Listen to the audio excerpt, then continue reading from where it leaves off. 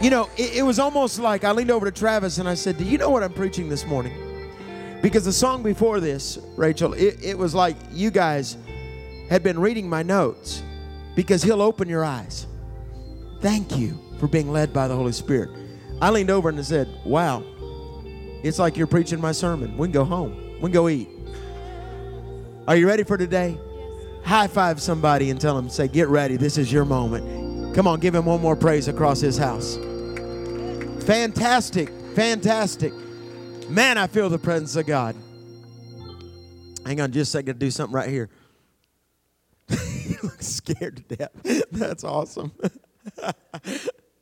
Oh, I'm ready, man. I'm so ready to see what God wants to do. Trav, I love you so much. We are brothers for life, have been for 15, going on 20 years. Travis is a whole lot older than me. And y'all don't even realize how old he is, but I'll tell you if you come talk to me about it. Oh, I feel like I'm at home today. So that means we get to have church till at least 2 o'clock. Is that all right? And so I've got to share a word in just a moment, but I want to encourage you, if you haven't had a chance to pick up the brand new book, Rebuilding the Altar. Karen and I wrote this together, went through a war while writing it, still in a battle. I had a prophetic voice call us last night. A pastor that's about 80 years old from North Dakota called us at about 5 o'clock yesterday and said, I have a word for you. This is why the attack has gone on. Physical attack, cancer, a whole bunch of stuff that's coming at our home. Listen, if you're not coming up against the devil, it's because you flow with him. And I have learned that sitting Christians hatch hypocrites. In church, I say this all the time, but I want to get to heaven with nothing left to do. And I want to encourage you, because we just wrote a new series that goes along with this book called Restoring Your Home. How many of you know it's time for our houses to be restored? And so we put together this whole series, Karen and I did, on how to take back your family. And if you'll stop by the table out there this morning and grab the new book, Rebuilding the Altar, it's sweeping the world right now. So many stories in there about how we took back our family, how I had to fight for our son. Listen, the enemy wants your seed. He wants your righteous seed. And a lot of people think that when we wrote Rebuilding the Altar that it's all about having a wooden altar. How many know Jesus became the altar? You don't have to have a wooden altar. I love it. Because our goal is to put 10,000 in homes around America, and in parks and universities. In just a couple of weeks, I'm taking to Nebraska one of these altars to place at a university. Because it's time for a generation to have an encounter with God. And the altar's just the doorway. That's all it is. It's just an invitation. But I can't tell you how many times over the last few months we've fallen at our altar. And I'm going to share a little bit of that this morning. In our house, we have an altar. A place. People message us and say, how do I have an altar? An altar can be in your car. It can be in your gym. It can be on the treadmill. You need an altar on the treadmill. I know I do. Or at least a Snickers bar hanging in front of it to run towards. But I got to get into God's Word this morning. But if you get a chance, step back there, grab that. And by the way, if you order things on Amazon, go on Amazon and order it, because Karen and I, you can find the link on our Instagram at Pat Schatz or Karen Schatz. And Karen and I, our personal goal is to overthrow 50 Shades of Grey. And it really is. To show the world that God is moving and we don't have to buy perversion. But grab your Bibles this morning. I want you to look at Luke chapter 24, and I'll get there in just a moment. But I've got to share something, and I want to warn you, because contents of this message is harmful to your flesh. It's going to demand a response in just a moment. And again, I cannot even brag on the worship team enough, because they had no clue of what I was preaching on. But even as I was praying early this morning and received a text from Pastor Travis about what he was reading for his devotions and faith and seeing miracles, and people ask me all the time, am I Word of Faith? Are you name it, claim it? And I say, no, I'm not name it, claim it. I'm shout it and grab it. Because I am tired of us not understanding how good our Father is. Realizing how great our Father is. I think sometimes some of the reports I get in the altar from people is, I got sick. God wanted me to be sick. He gave me this disease. And I want to look at him and say, if I treated my kids like you say God treats his kids, I would get arrested. Instead of understanding that you can break an orphan spirit, that you can walk in the supernatural blessing of God. If you believe what I'm talking about, give him a praise, amen. Because I'm going to get real this morning. But there's one thing, and I have to be careful because I'll get quite weepy. I'm reminded of Richard Baxter of Kidderminster, who made the statement, I preached his, never to preach again as a dying man to dying men. When I was on my knees a moment ago, I said, Lord, I want to preach as a dying man to dying men. There's one thing that will bring you to the place of change, the place that changes everything, that shifts everything. And I've had a great deal of it in the last year for whatever reason, from that season where God is saying, I need this out of you, Pat. I got to change this in you, Pat. I'm trying to, you're asking me for the nations. You're asking me for miracles. You're asking to see families set free. Then I need to get some stuff out of you. Can I preach from a chapter in the new book, Rebuilding the Altar? It's the third chapter, and it's simply called The Road to Brokenness. Understanding it is at the end of yourself is the beginning of God. Now, this is going to attack a terrorist called lethargy. Because I've learned that when you lose your purpose, you embrace passivity. And some of you, God has been saying, it's time to get going. It's time to explode this house. And I started to say it a few minutes ago when I was sharing before the offering. But driving here this morning, the Lord said, do they not realize the seeds that have been poured into this house? Do they not understand the well that has been dug? The years and years worth of prayer that has covered this floor. The years and years of vision of what God is saying I want to do in Oklahoma City. I want to pour my spirit out in Oklahoma City. And I want to use this place. Do you believe what I'm preaching this morning? Because in a moment, the Spirit of God is going to walk in here. And I want to warn you to brace yourself. Put on your seatbelt, because when he walks in, you're going to feel his presence, and it's going to happen in just a moment. I just need to warn you, because I don't know about you, but I'm finding myself increasingly frustrated. And I've learned that frustration and agitation are the mother of intercession. God will frustrate you because you were not called to be normal.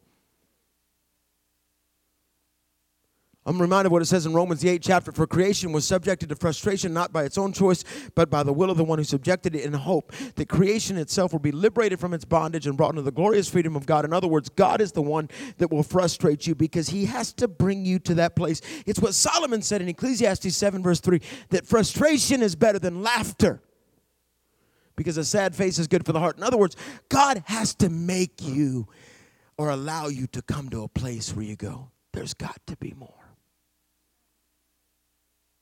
Now, this is going to be one of those heavy kind of messages.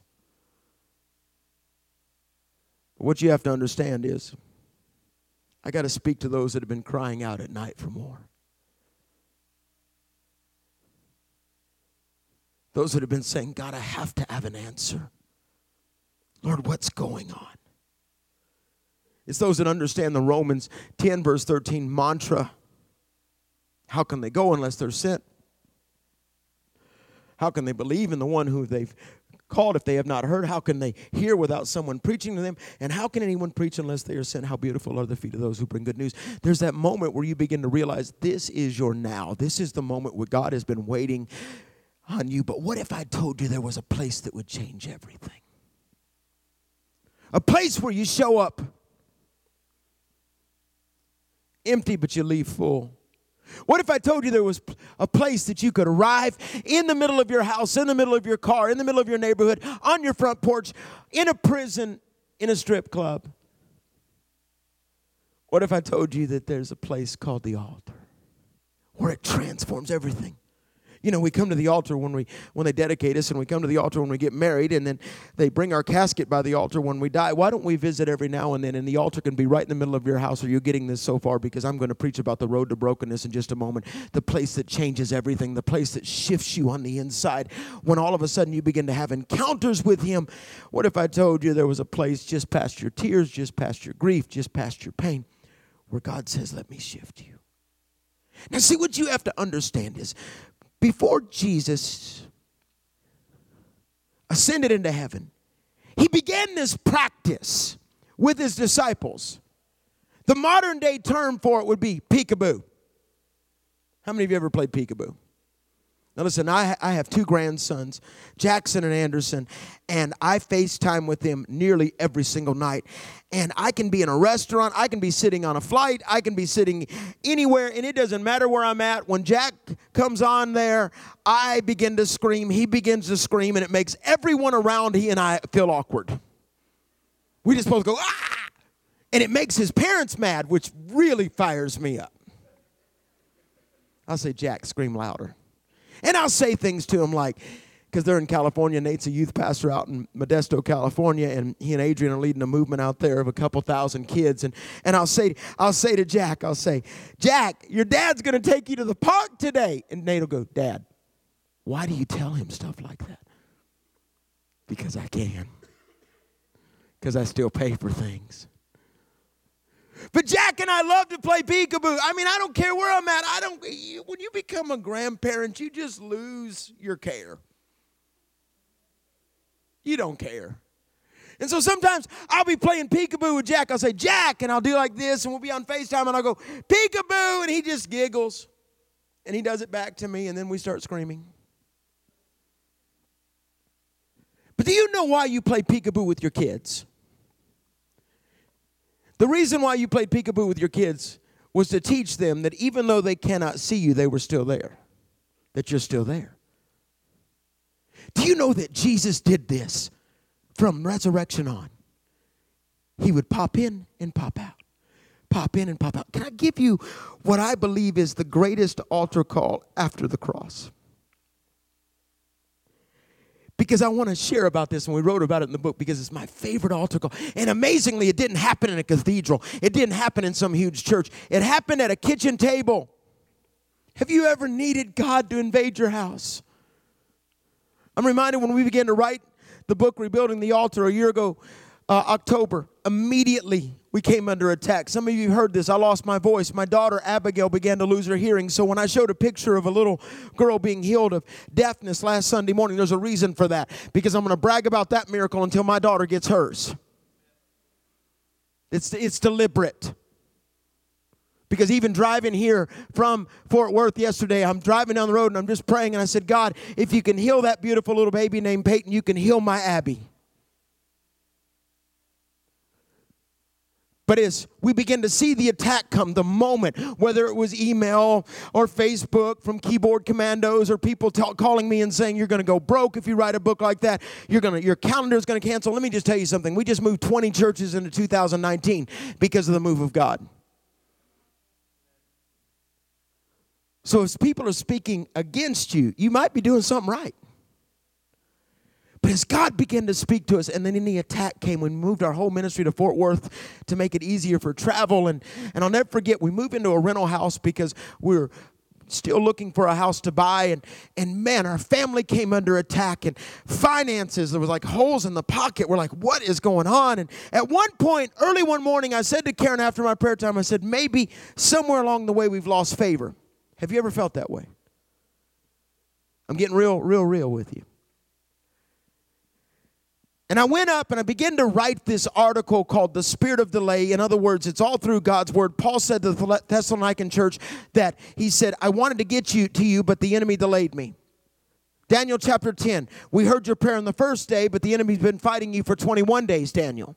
Spirit of delay. In other words, God will tell you to do something, but the enemy will throw as many roadblocks as he can to try to stop it, but he cannot stop God's plan. So I wrote this whole article on the spirit of delay. Because two different prophetic voices said, Pat, there's a spirit of delay on your life. That night, we've been under attack. All of a sudden, we start to go to bed. This is just in September. And Karen, I lock all the doors. We're in a rental house that we didn't know that when we rented the house there in Fort Worth, that the man was filing bankruptcy, and all this crazy stuff, people knocking on our door every day from lawyers, all this stuff, and we're like, what in the world? And all of a sudden, Karen has to go through and relock the doors after me because I've already locked them, but she needs to make sure. Drives me crazy. One time I forgot. That's it. Anyway, once. But I went to get in bed, and Karen is going through, and we have a Yorkie. I believe Yorkies guard the gates of hell. And we have a little Yorkie. She barks when she's not supposed to, but if there's somebody breaking in, she says, hey, come on in. But our Yorkie had been sitting in front of the front door, and I'm telling you this for a reason. Because I've come to talk to everybody that's been under attack. And all of a sudden, our Yorkie for days had been sitting at the front door just barking, driving us crazy. And Karen goes to lock the door that night, and all of a sudden she sees a shadow on the front porch. And the Spirit of the Lord began to speak to her. I'm already in bed. And on the front porch is a shadow of a businessman with a hat, suit, briefcase, and with his hand held out like this. She came into the bedroom. She said, Pat, I know what's going on. She said, we're being attacked by the spirit of bankruptcy. I had never heard of that. And we don't call everything a spirit. Because that'll just make you weird. And I said, what? She said, think about it. Our time, our finances, our health, everything's under attack. She said, I need to tell you what I just saw on the front porch. I saw a shadow of a man with his hand held out. And I said, well, let's pray. So we began to pray, and it broke. Instantly began to break. Miracles began to happen. Finances, all kinds of stuff. A couple of weeks later, some young people came to our house that are planning a church in Fort Worth, and we're telling them the story. They actually came to our house to use our altar just to have prayer time. They came back a few weeks later because our house has food. So about 50 of them came over for Thanksgiving. And they're at our new home we just moved into, and they said, can we meet you? Can we talk to you? So I took them back into my office, into my prayer room, and all of a sudden they said, we need to tell you the shadow. Remember the shadow Pastor Karen saw? I said, yeah. They said we need to show you something. We're all working downtown in Fort Worth, and downtown Fort Worth there's a statue, a 50-foot statue of a man, of a businessman, and it's called the Empty Businessman, and it's up over the city of Fort Worth. And they said, is this what you saw on the front porch? And Karen went, oh dear God. That's exactly what I saw. She said the spirit of the area had come to visit our house to make payment. And we denounced that thing. And that thing had to go. But church, there's an understanding that some of you don't realize you've been under attack lately. And you don't realize that the enemy is fighting you for what God has for you. Give him a praise. And very quickly, if you just let me share this just for a couple of minutes, I've got to share about my favorite altar call in the Bible. About a couple of guys that were done. They were burnt out. They had given everything to the call of God. But the Bible says this in Luke chapter 24, verse 30. When he was at the table with them, he took bread and gave thanks. He broke it and began to give it to them. Then their eyes were open. We just sang that 15 minutes ago. Maybe 20. Then their eyes were open and they recognized him, and he played peekaboo. He disappeared from their sight. They ask each other, were not our hearts burning within us while he talked with us on the road and opened the scriptures to us? I've got to preach about the road to brokenness for just a minute. We're not going to do the video. See, because church, maybe you don't understand. There is a moment where you come to the road of emancipation. The place where God has been trying to free you and take you to another level. Why are we seeing these outpourings in Miami and North Carolina, and about to go back our fourth time to North Carolina, and all these moves of God we've been seeing? I'll tell you why. Because towards the end of last year, I literally on my knees in my prayer room said, I'm done. You got to do this. I've learned that when you want it, you don't get it, but when you don't want it, God says, watch me bless you. Because it can't be about you anymore. It's that moment where you get out of the mirror of self-depreciation and look out the window of the harvest and begin to realize it's about the lost. It's about the hurting. I believe this with all my heart. And I said this on a national prayer call with some very, very influential government people. I said, America is in a commercial in the horror film right now. This is the season of harvest. We're about to see the outbreak of God, and we are hearing about it. Come on, give him a praise. That means your lost family's coming home. This is the year. What God spoke to Karen and I at the beginning of the year. This is the year of the prodigal awakening.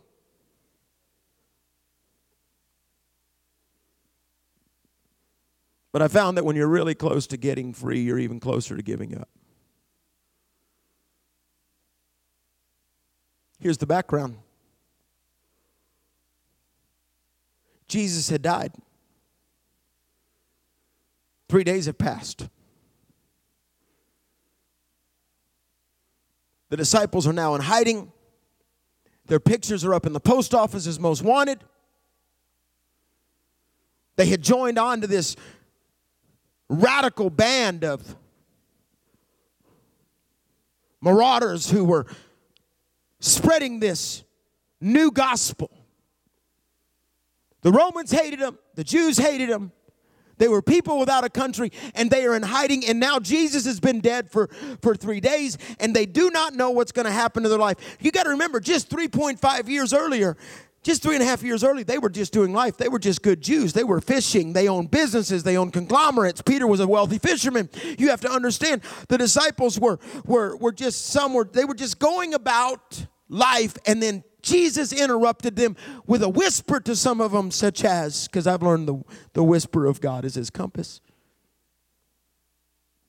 Just ask Elijah. And all of a sudden, Jesus walked up and said something radical like, drop your nets and follow me. And they did it. And they saw miracle after miracle. They saw all this stuff. But now he has abandoned them. You know what I've learned? The mundane can be the seductress for the supernatural. I'm going to say that again. The mundane can be the seductress for the supernatural, because some of you are just doing life and God's saying there's more. There's more. I've called you to do things like you've never imagined. It's the young man that walked up to me about 5 weeks ago in Tampa, and he said, a year ago when you were here, you told me by the time you came, next time, all my scars would be gone. He's a cutter. He had cut himself over 100 times all over his body. And he said, I woke up this morning and said, that preacher's a liar. He said, I came to service. And he said, while you were preaching, I had even taken pictures to show you were a liar. He said, but then I came to service, and all of a sudden as you began to preach, every scar on my body disappeared. See, I serve a supernatural God. Give my God a praise. I don't want the mundane. Now here's the situation. Jesus has been dead for 3 days, and suddenly there's 2 disciples walking down a road. In fact, you have to understand, they were on a place called Emmaus, which means warm springs. In other words, they were done. They were out. They were done with ministry. They were going on vacation. And one of them's name is Cleopas, who is actually the brother of Joseph, Jesus' earthly father. These 2 men are walking down the road. They're in hiding. They're on a 7-mile journey, and they're complaining and talking to each other. And Luke 24:13 says, now that same day, 2 of them were going to a village called Emmaus, about 7 miles from Jerusalem, and they were talking with each other about everything that had happened. Can I just stop right there and say something to you? You better know who you're walking with.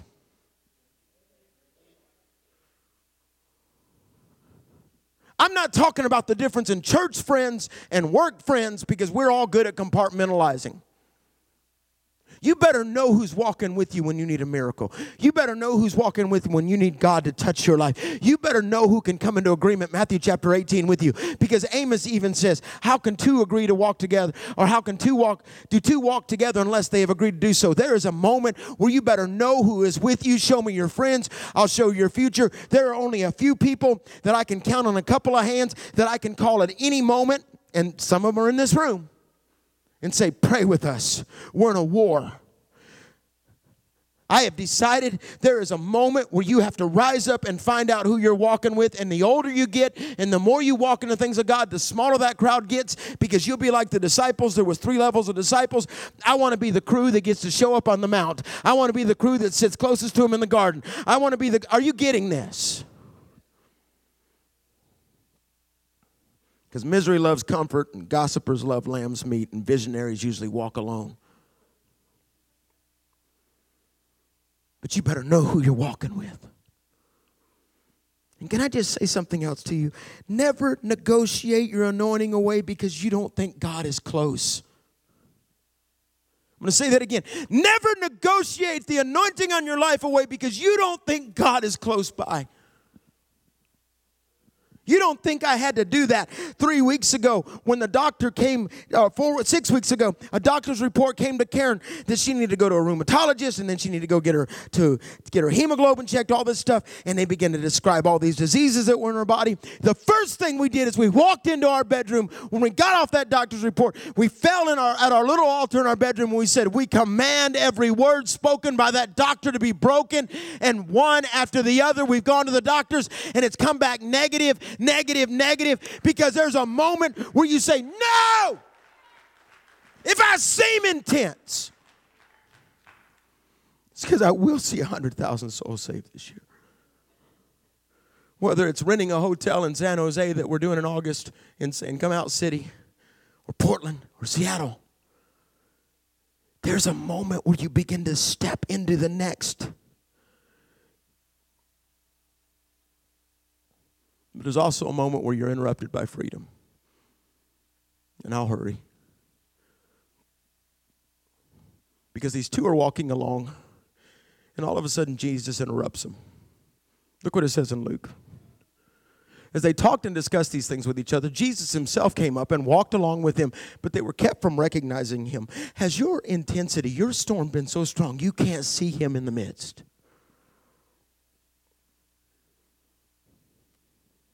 It's an understanding that sometimes your issue is blinding your deliverance. How do I know such a thing? Oh, listen to me, church. There is a moment where you begin to realize he was there the whole time. Look what it says in Luke 24, verse 17. He asked them. This is so cool because he's so hip. Now watch. Jesus walks up to them and says, hey, what are you discussing together as you walk along? They stood there, their faces downcast, and one of them, named Cleopas, who was his uncle, asked him, are you the only one visiting Jerusalem who does not know the things that have happened there in these days? Look what it goes on to say. And that Jesus is so cool that all of a sudden he goes, what things? I bet he did it like this with like the holes in his arm. What things? Yeah. What you talking about as the wind's whistling through the holes in his body?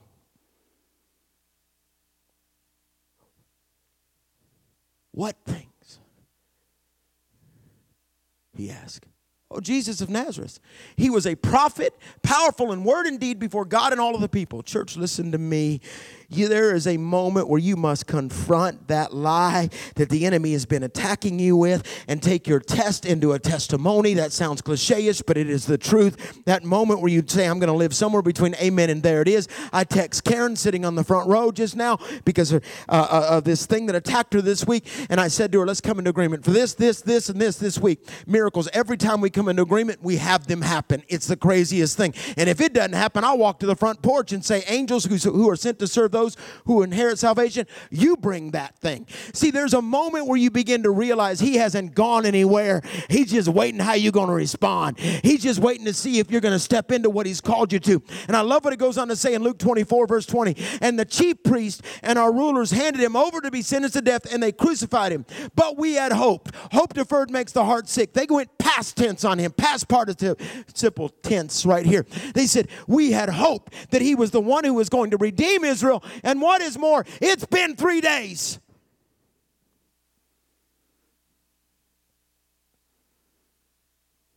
Can you see this? Worry is not intercession, it's intermission. It's when you begin to praise. It's when you begin to say, God, you got this thing. Now they're doubting the promises of God. It goes on to say in verse 22 through 24. In fact, some women went to the tomb this morning, and all they saw were angels.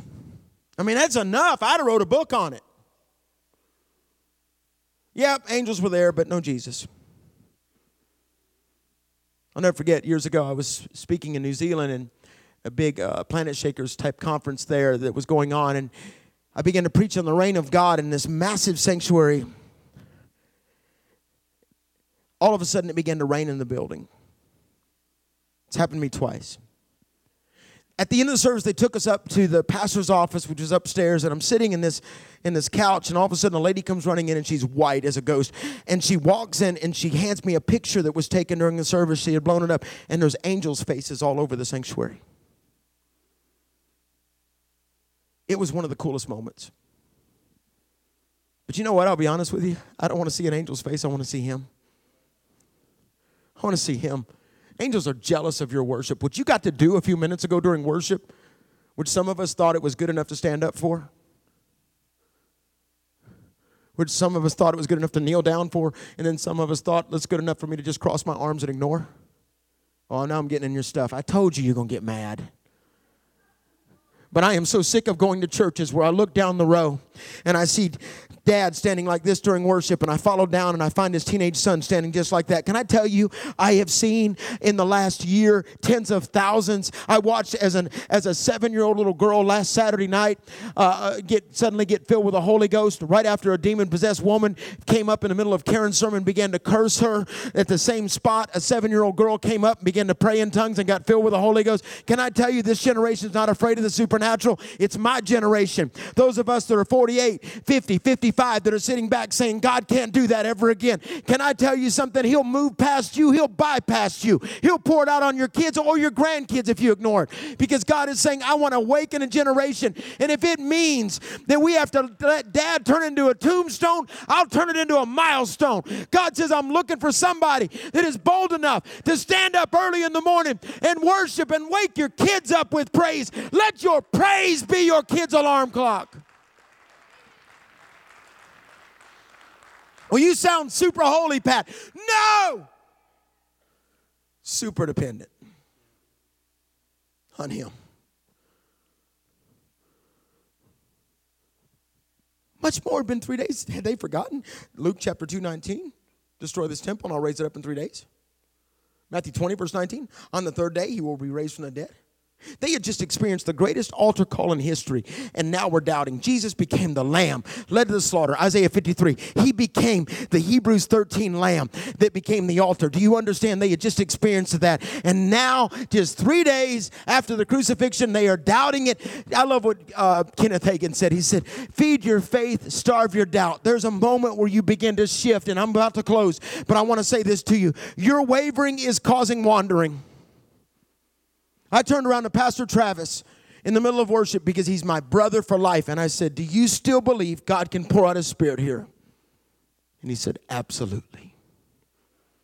Because I was driving here this morning and the Spirit of the Lord said, I can pour out my spirit here. And you don't even know what's going on in heaven right now.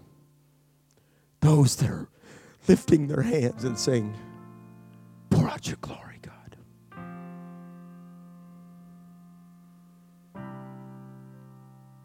The Bible says, he goes on to say in Luke 24, can I just say stop wavering between two opinions? That's exactly why Elijah stood before the people in 1 Kings 18. He said, how long will you waver between two opinions? If God is God, serve him. And they said nothing. And then he built the altar. The spirit of Elijah is to tear down Jezebel, rebuild the altar, and anoint the next generation. Malachi said 4:6. Malachi 4:6 says, if we don't have the spirit of Elijah come, the land will be cursed. If you'd have told me 2 years ago, you're going to take altars all over America, you should try to get this through customs in Brazil. I'm serious. But there's a moment where you begin to realize. The Bible says in Luke 24, he looked at them and he said, how foolish are you and how slow to believe that all the prophets have spoken? Did not the Messiah have to suffer these things and then enter into his glory? And beginning with Moses and all the prophets, Jesus literally walked through the entire Old Testament with them as they're walking along. About a 2.5 hour journey. Can I just say this? Your wavering is causing wandering. To ask Jesus to marry a bipolar bride is to ask him to love someone that believes the relationship is dictated by the right circumstances. He's not a fair weather friend. Remember, being fair weather is what got Satan kicked out of heaven.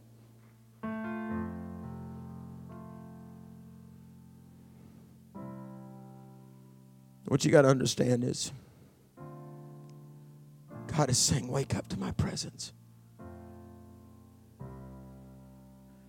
The mundane can be the seductress for the supernatural. I want every breath to count towards James 5 tells us,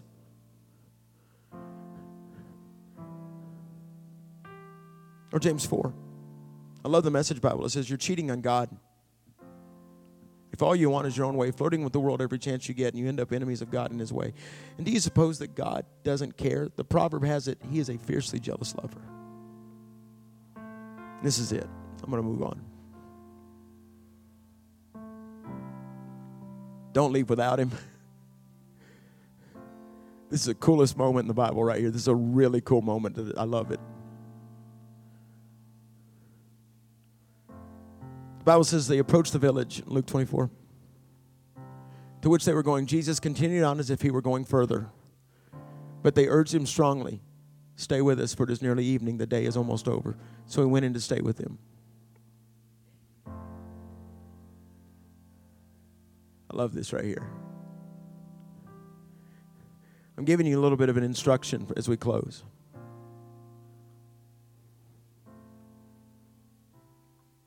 Stop having church without Jesus. Stop doing life without him. Sometimes we miss the moment so incredibly that he just keeps going. I think I've spent half my life watching Jesus keep going. And I go, oh, yeah, okay, I'm going to catch up with you. But they did something so powerful right here. Jesus is walking along. The disciples are walking. It's getting dark. They've arrived at their road, their block, to their neighborhood. And as they start going that way, Jesus starts going this way. And all of a sudden, two disciples said, hey, please stay. Karen writes in the book about a prophetic vision she had. We had been on the road for 2 weeks as an evangelist in 1997. Went to a church and God began to move, and pastor asked us to stay the next week, and we were really excited because we had no place to go the next week. The next week, we started having this outpouring of God again, and on Sunday morning, Karen, it's before she began to have prophetic visions and dreams, and in the middle of worship is going on, and at this church, second week of revival.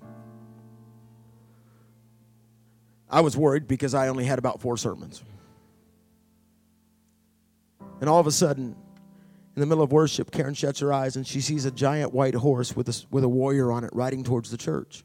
She had not had a lot of prophetic dreams or visions at that point. And the warrior had his face painted like a warrior, and he's riding towards the church like this. And as worship would get intense, the horse would speed up. As worship would go into a lull, people would start thinking about lunch and what we got to do after service and all that stuff. The horse would slow down. James 4:8 says, draw near to God, he draws near to you. And Karen goes on to tell the story in the book that all of a sudden it looked as if the horse was coming through the back door. But worship stopped, took the offering, which is worship, and it's important, it's critical. And the rider on the horse, the Bible says never be lacking in zeal, but put on spiritual fervor. Spiritual fervor literally means to paint your face as a warrior and ride into battle screaming. But all of a sudden the horse kicked back in the vision. And this was messing her up because she was young at that time, in the sense of even spiritually. We had a toddler, 5-year-old rather. She had not stepped into her anointing. Now she does the breathing room every week to 20,000 women online and all this other stuff, and her book, Dehydrated, all that stuff. This is all before all that. And so she says she's sitting there and getting messed up by the Lord, and all of a sudden she sees the horse turn and go the other direction. And at the end of service, we're riding home that day. Pastor got up, took the offering. I preached, all that kind of stuff. She said, can I tell you what happened? And I said, sure. She starts telling me this story. I'm like, this is coming out of Sister Meekness. She said, Pat, if we'd have just held on, he'd have showed up. How often have we gotten to the point of breakthrough, but we're like, well, God's forgotten me. The end of yourself is the beginning of God. And the Bible says that all of a sudden they said, please stay. I double dog dare one person to stand up in this room right now and simply yell out, please stay. And when you do, the presence of God is going to hit this building. I'm looking for one person that's bold enough to radically stand up in this room, because the Bible said at the moment they said, please stay, he turned and went and sat down with them. Oh, you're not getting this yet, because the altar of brokenness, what'd you say? Stay standing when you do it.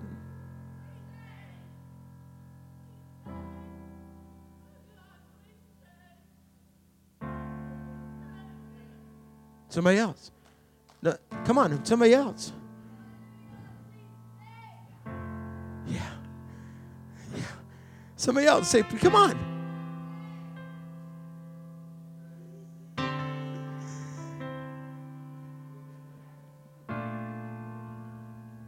Somebody else, come on, give me a man that'll do it. Give me a teenager that'll do it. Give me a child that'll do it. You. Louder. Louder.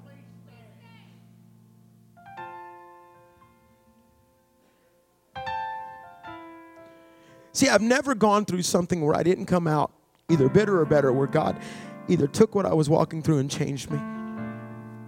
You say it, Terry. Yeah.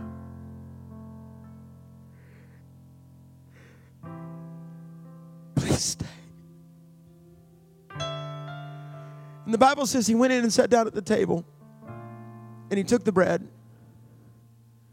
And the Bible says when he broke it, Psalms 51 says the brokenness, the sacrifices of God. It's a broken spirit. The Bible says at the moment he broke the bread, their eyes were open and they realized it was him the whole time. And he disappeared. And they said, did not our hearts burn when he was talking to us? What you're dismissing as indigestion is the Holy Spirit saying, I'm trying to ignite a fire in you.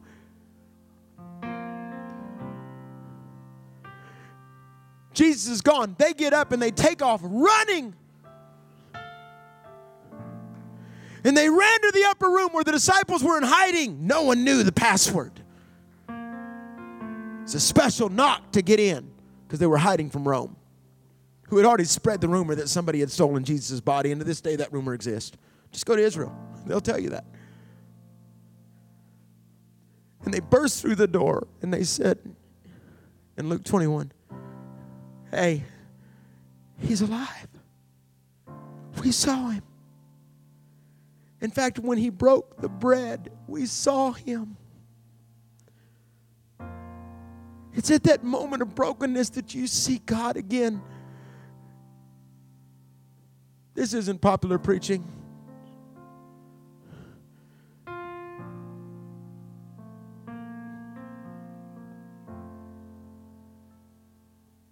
He's not a part-time God, he's a full-time Savior.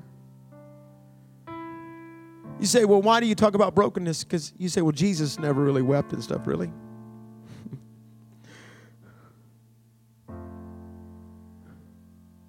Bible says in Hebrews that he wept every day. Bible says he records my lament. And this is what I've come to tell you. And I know I'm out of time. I know.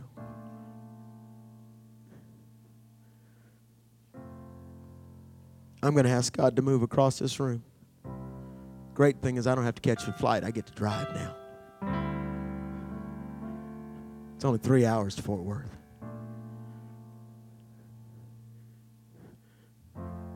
But what if in the next couple of minutes, those of you that have been hardened, if you're not standing, go ahead and stand with me if you physically can. The Spirit of the Lord is moving, and I want someone else to cry out, please stay, please stay, please stay. And the Holy Ghost is going to hit the room right now. Please stay. Come on, louder. Please stay. Please stay. Tell him, please stay. Tell him. Please stay. Please stay. Please stay. Tell him, Trav. Please stay. Please stay. Have we gotten so good at doing church that if he showed up, it would just mess everything up? Maybe you don't realize it. Look at me for a second. The Bible says, and get ready, because when I break this bread, that's your invitation to the altar. Every single person in this room to come down here for just a couple of minutes.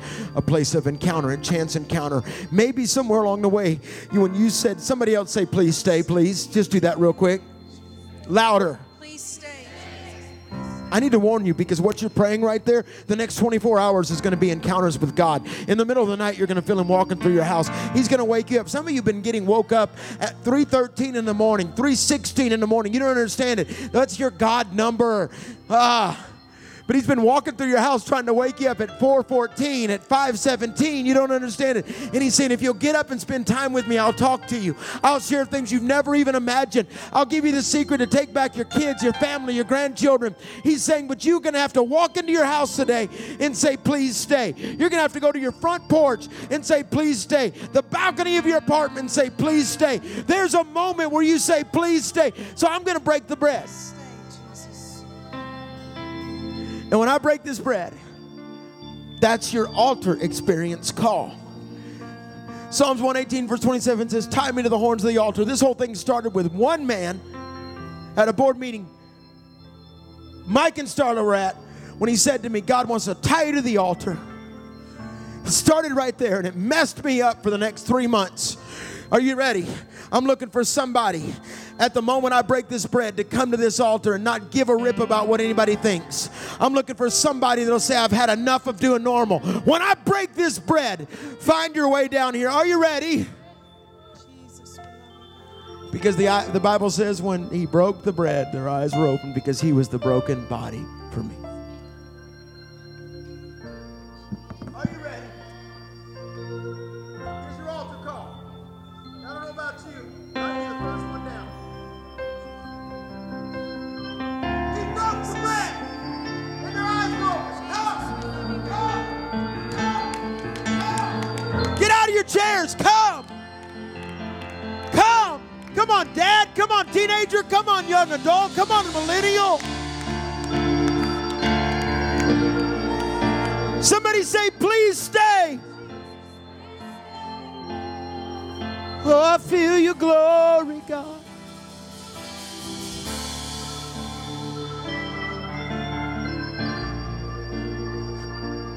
Oh, I feel you.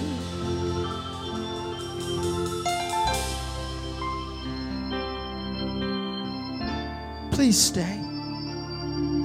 Please stay. Please stay.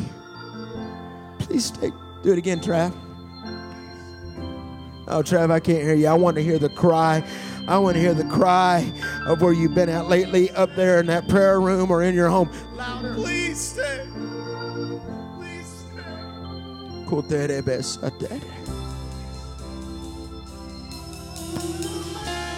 Please stay. Sang about open my eyes today. No clue what I was preaching. It's in the breaking that your eyes are open and you see he was there the whole time. With every eye shut across this room. Are you willing to say, change me first, God?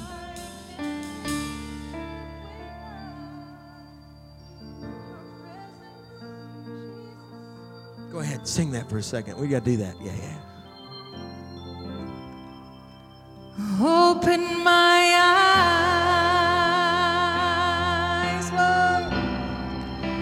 Search me inside. Jesus, I can't live without your presence. I can't live without your presence. Open my eyes. Come on, lift your hands and cry out. Search me inside.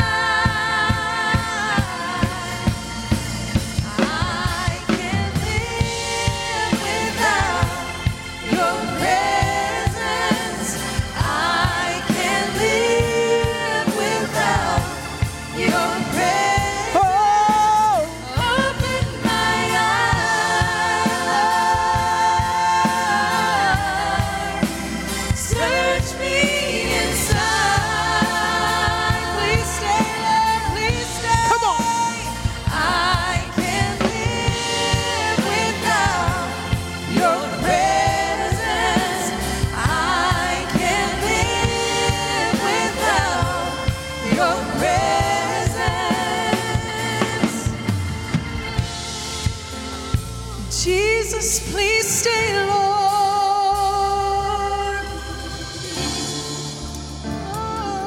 Please stay.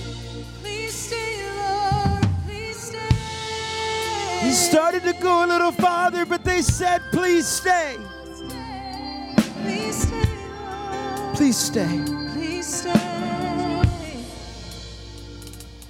No matter what you've done, no matter what mistakes you've made, He'll stay.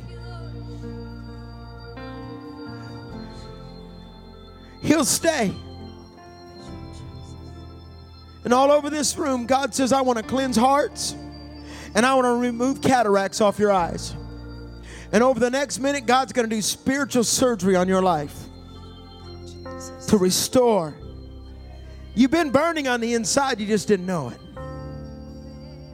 It's that stirring, that uncomfortableness, that anxiousness, that's the Spirit of God speaking to you, man. It doesn't happen to me every day, but it happens a lot.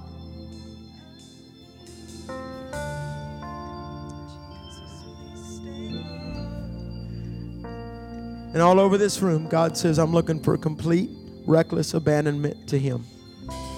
If you say, Pat, I need God to change me. I need God to wash me. I need God to restore me. I would probably guess that everybody in this room just about has already prayed, God, forgive me. He's already done that. Grace is a powerful thing.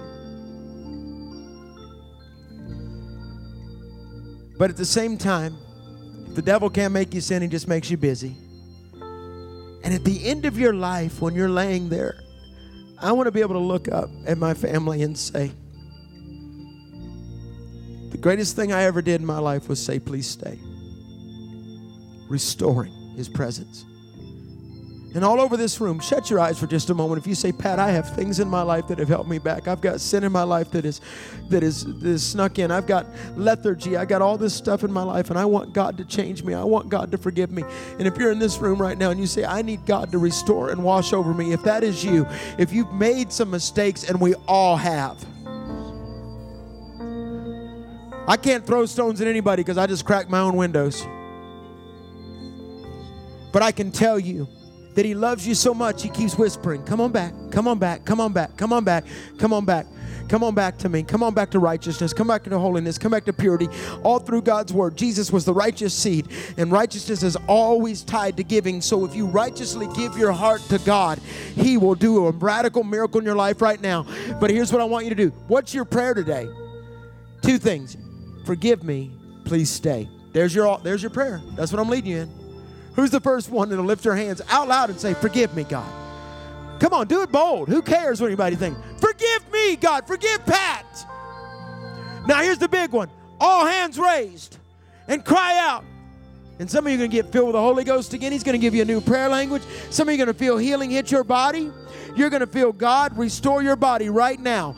The presence of God is going to shoot through you and restore you and heal you. He still does that. I see it every week. And right now, when you say this next term, please stay. When you say, please stay, God is going to step into your home and interrupt your life. And it's going to be God interruptions. When I count to 3, scream out across this room, please stay. 1, 2, come on. Come on. No matter who's walked out on you, He won't. No matter what you've been through, He's right there. When I say 3, cry out, please stay as one body, one mind, in the unity of Christ. You ready? 1, 2, 3, scream it. Oh, I can't live without you. Come on, begin to pray in the Holy Ghost all over this room. Come on, because God is moving. He's moving. He's moving. He's moving right now. Please stay with my kids. Please stay with my business. Please stay with my body. Just say it.